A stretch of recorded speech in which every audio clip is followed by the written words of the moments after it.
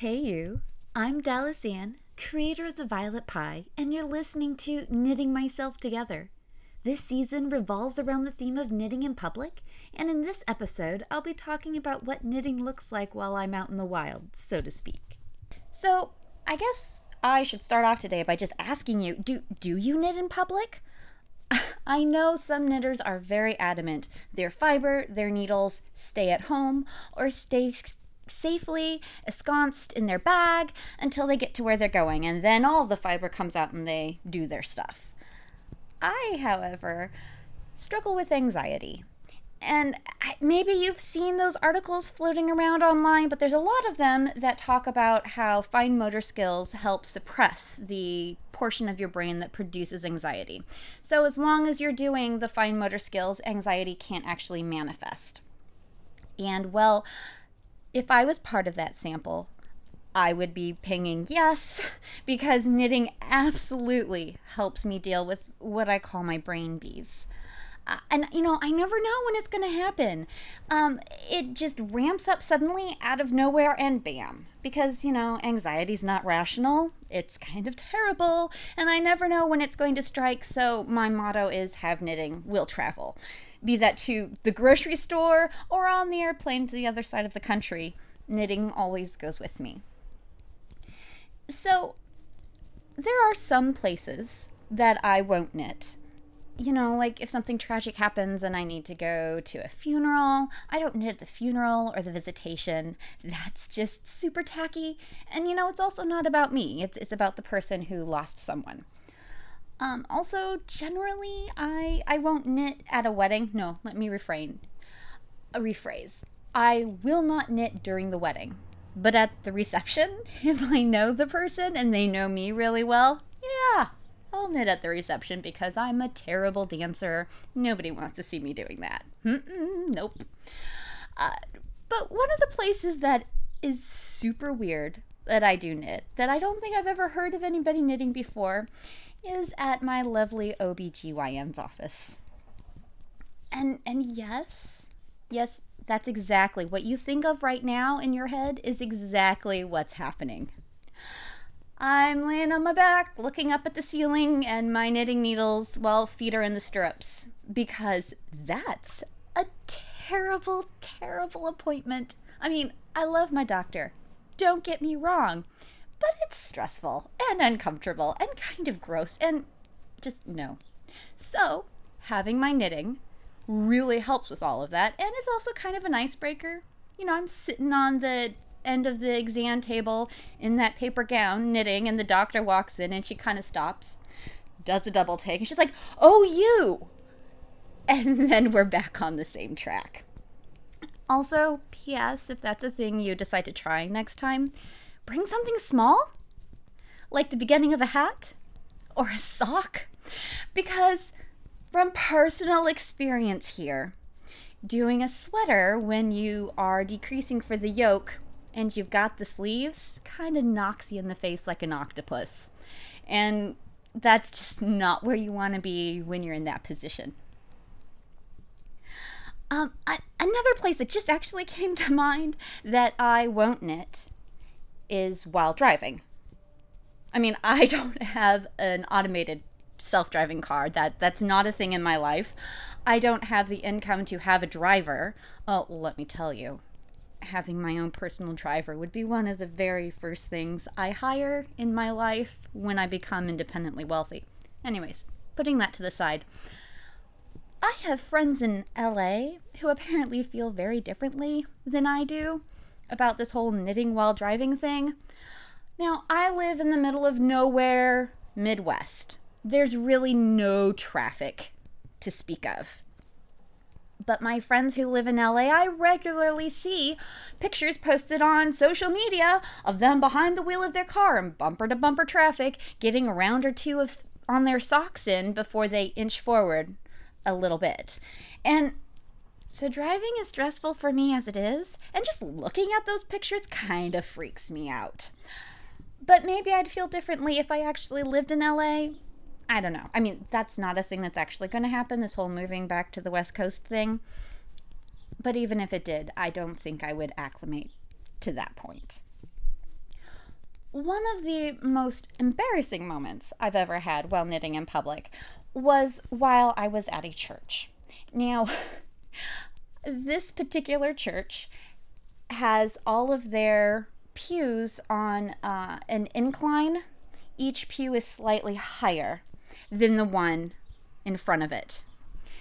And I'm sure you can see where this is going. I'm happily knitting away. There's a whole pew of us crafters knitting, crocheting, doing our thing. Kids are drawing. We're all listening. And suddenly, something happens. I don't even know what. But my yarn starts going bouncing down underneath all of the pews. Nobody catches it. It doesn't get snagged on anybody's purse, coat, shoes, nothing. And along the linoleum floor, it just keeps on sliding down. And in my efforts to grab it before it goes too far, I lose my DPNs. And they're metal DPNs, and they go clinkety, clinkety, clinkety, clink all the way down. And of course, my bright teal ball of sock yarn ends up at the very bottom. I mean, I collected my yarn after the service was over. To this day, I have not found those DPNs, but whatever. They were easily replaceable. Still, terribly embarrassing, though I don't think anybody really noticed except for the folks sitting in my pew, but still. Stressful. Not something I want to ever repeat again. I often knit in common places like libraries or while waiting to go into appointments. Also, I escape quite frequently to coffee shops. And I knit there because they've got fairly decent Wi-Fi and I can watch my terrible, terrible television that I'm kind of addicted to and knit away and just do my thing. Now, one of the drawbacks, for me at least, for knitting in public is that I have the exact opposite of resting bitch face. I have the come up to me and talk to me and tell me your whole life story face, which for the longest time, it really annoyed me. It was just not a good thing in my life. I just wanted people to leave me alone. But I learned to embrace it. I've learned to accept the fact that for some reason, I am apparently that person's safe space to share what they need to talk about and move on with their life. Sometimes you just need a stranger to tell for you words. Strangers need a place to deposit their stuff and then move on with their life. I guess it's a bit of unfair, unbalanced emotional labor, but whatever. I've learned to accept it as part of my role in life. Anyways, this one time I was at Starbucks. I was working on actually my very first colorwork project. It was a worsted weight Fair Isle pullover, and the yarn was by Spud and Chloe. It's a cotton wool blend that, oh my gosh, I generally hate working with cotton because it squeaks and it hurts my hands. But this stuff is amazing. I will make sure to link to this in show notes. This yarn, I adore it, and it's super durable. And anyways, off topic.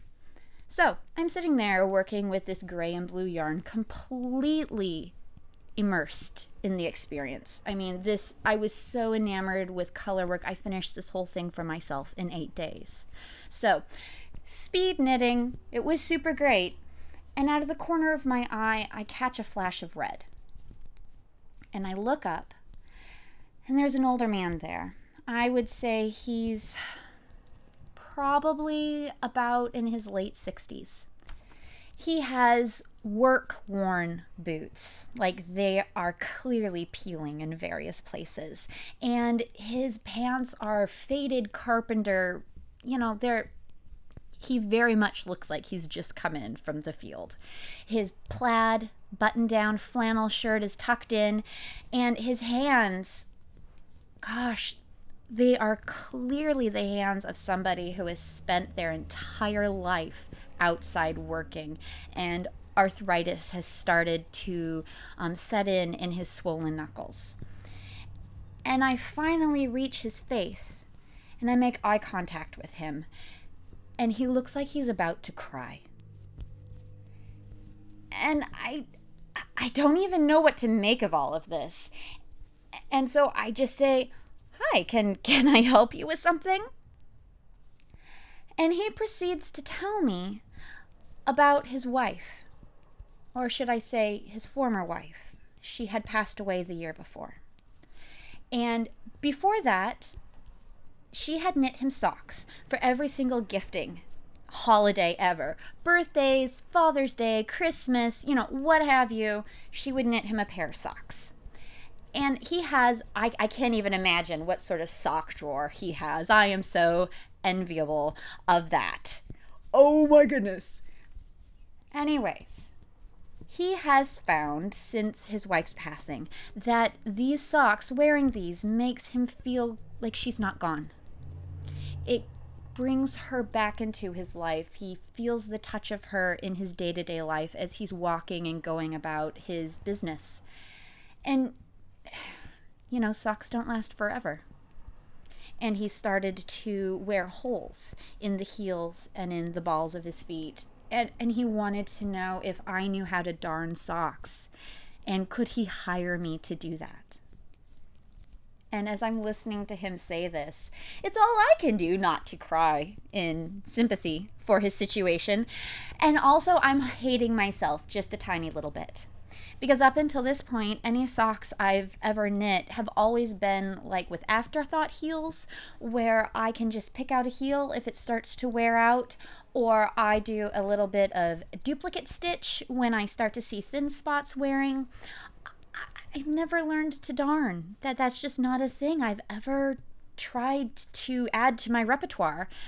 And so that's what I have to tell him. And I feel like I'm murdering a kitten or something. It's just, terrible. However, I did give him the contact number for our local yarn store. And in the hopes that maybe the owner knew how to darn, or she could direct him to somebody who does. Well, he thanked me for the information and left and went about his day, and I've never seen him again.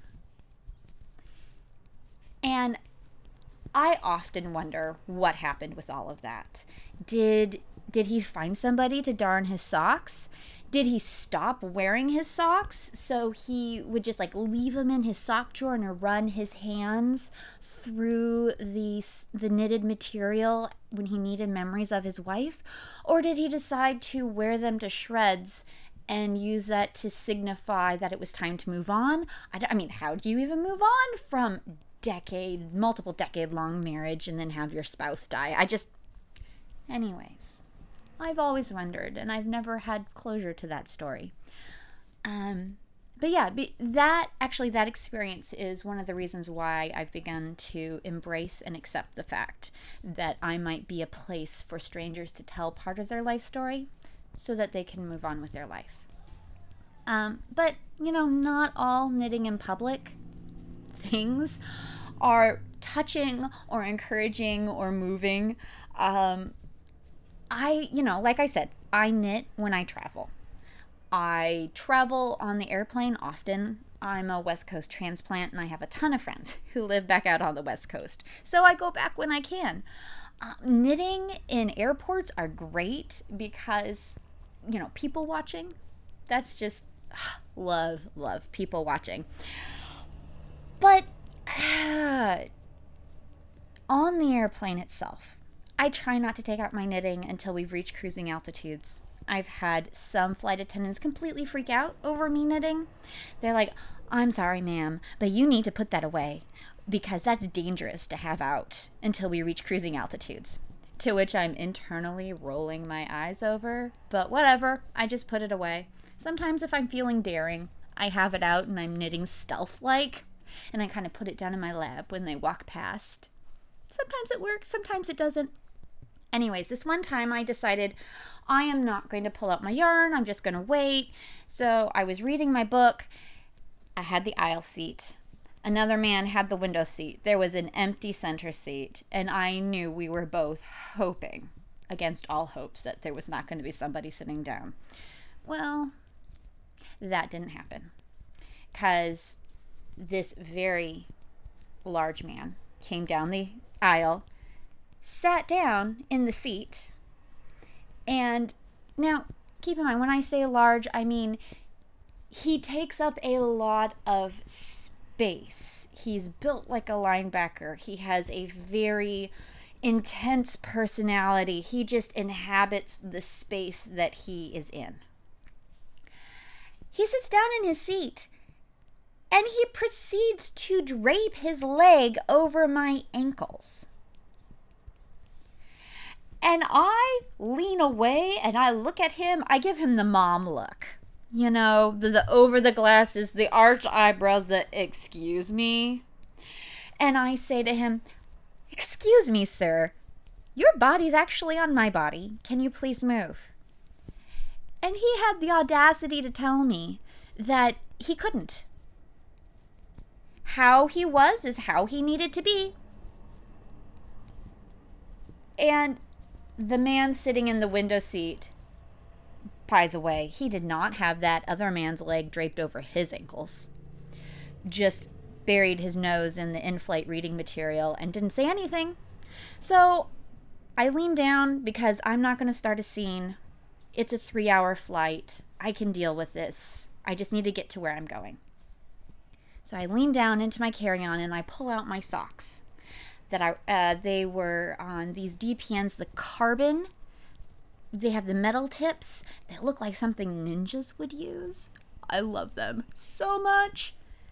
Anyways, I start knitting very rapidly, very furiously, making the click, click, click, click, click sound, and the shiny tips are catching the light, and suddenly, that man takes his body out of my personal space and puts it back in his appropriate bubble of space provided by that seat. And I just proceed to knit for the rest of the flight. Clearly, knitting in public in that time worked in my favor and helped maintain my bubble of space, which was really weird because generally it does exactly the opposite. But anyways, super thankful for it then. So I live in small town Midwest, where if you don't necessarily conform to how everybody looks, you are known. And well, I wear dresses with unicorns on them, and I have hot pink glasses and short dark hair that, won't stay flat. So a lot of people know who I am and can easily identify me out of any small crowd that may be gathering in our small town. Well, I had somebody who I casually know approach me with a grocery bag that looked, a little gross, a little dingy. And now, keep in mind, this woman is very, very kind. She's very grandmotherly. She's very attentive. She's super sweet. But she's also eccentric. And I have a feeling I'm going to have a lot in common with her when I get to be her age. Anyways, she hands me this bag. And she says, and then she kind of paused. And then she dove right back in. She said, "I look through all the dumpsters in town before the garbage men come through because you would not believe the things that people throw away."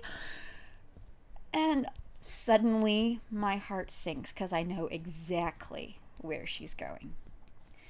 You would not believe what this person threw away, and I know you knit. So I brought it to you. Here you go. She hands me this bag. And then she goes and does her thing, and I slowly back away and go back home while thinking back through the previous weekend in which I had finally given myself permission to throw away the acrylic yarn that I had had on me since the 90s. Because you know how we fiber people are. We can't actually throw away yarn. But I finally gave myself permission because it was the super gross red heart squeaky plastic stuff that like cuts your fingers when you knit with it. No. So I'd finally thrown it away. And so when I get home, I open that bag and it was all the yarn I had thrown away. It was like some sort of evil boomerang that had come back to inhabit my life. Well, I had a moment where I thought, is this the universe telling me that I need this yarn in my life? And then I came back to my senses and I said, no. No, you will throw this away again. This is the universe testing your resolve to declutter. So I tie it back up and I put it then inside my kitchen trash bag. And then empty the coffee grounds on top of it and put an old ground beef package on top of it. And then I tie that up and take it back to the dumpster. Fingers crossed that never actually comes back because, oh, so gross. So, yeah, that's about where I'm at with knitting in public. You know, goes with me everywhere. I would love to hear from you. And if you have any stories about knitting in public, do you knit in public? Do you take your stuff with you? Or do you have like designated projects that you leave at various places that you go to regularly? I seriously thought about that. You know, leaving socks at one person's house and another project at a second person's house. That way I'm not hauling my fiber with me everywhere. I mean, I have emergency knitting in my car, my glove box. You know, that's good not only for me, but also for friends who, if we're going somewhere and they forget their knitting, oh, hey, I have this sock that you can work on if you're so inclined. But yeah, do share with me. Talk to me about this. You know, you can engage with me on Facebook, Instagram, Tumblr, Twitter. Pinterest would be kind of a weird place to do that, but you know, I'm there too. Blog comments. You can also drop me an email. All of that will be in show notes, or you can also find all that information at thevioletpie.com. But hey, before I let you go, I just did want to give you a quick update on some of the other things that are happening.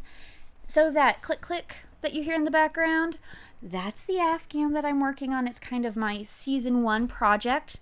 I knit super fast.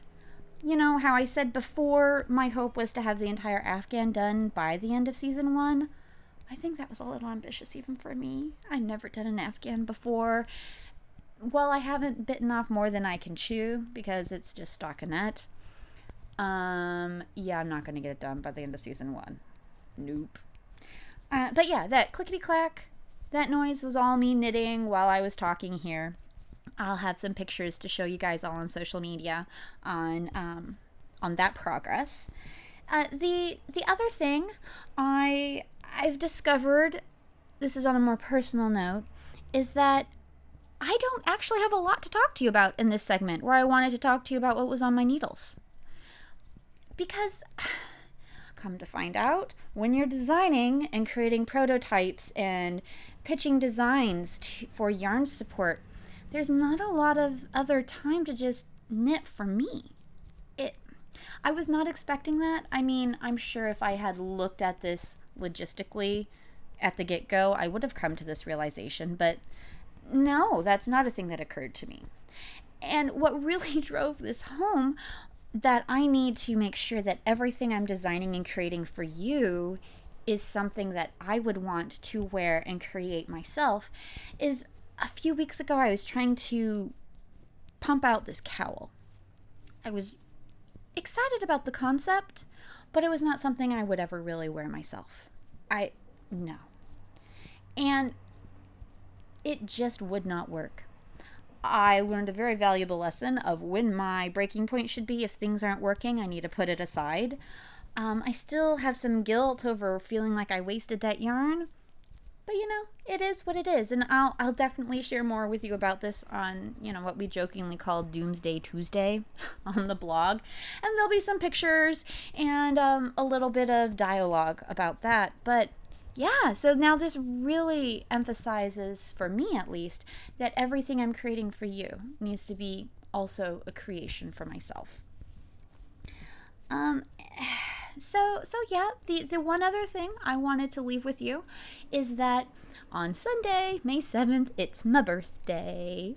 I love birthdays so much, so much. I mean, so birthday season in my life started in March, and it just keeps on rolling. I've got so many friends who have birthdays. Birthdays make me so happy. I mean, if it can't be my birthday, please let it be your birthday, because cake, and then I get to sing obnoxiously to you. And if you live long distance and you're a friend of mine, I'm gonna make an audio recording of me singing happy birthday and text it to you, because cake and singing just make my life so much better.